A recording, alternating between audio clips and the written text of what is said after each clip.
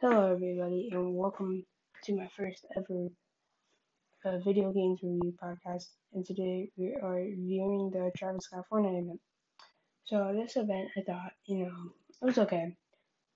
Thought it could have been a little more better, but remember when I saw the portal, I instantly thought that we were going back to the old map, but we didn't. I was a little disappointed, but I thought, Fortnite, people said it was kind of dying, but I don't really think it is. And well, all streamers aren't playing it, so I guess it's kind of dying, but it's not. So Fortnite, they have this like secret weapon, the old map, and I guess like when Fortnite is really dying, they will bring back the old map, and everybody will like it. They bring back everything that they miss, and yeah.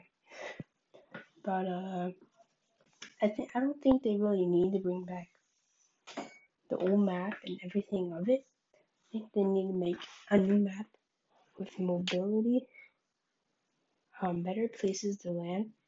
Just not to get like third party and this not open. This map that we have, it's too open and big and people can get sniped easily. Need more building, more mobility.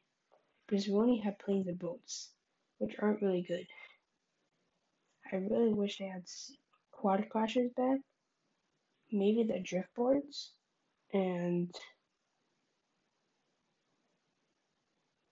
I don't know, maybe yeah, definitely quad crashers, drift boards, and maybe streams.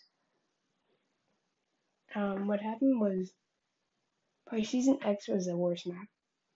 I mean, like Tilted Town and all these weird zones with the pressure plant. Like those were weird zones. I really hated it. I think that's when people realized that Fortnite was like that was one of the worst seasons. But I think that if they make a new map with more mobility, I really think that they can change Fortnite.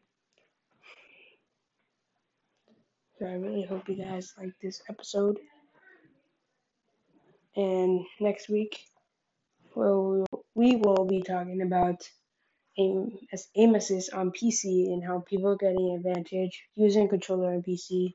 I hope you guys like this video, this podcast, and see you guys next time.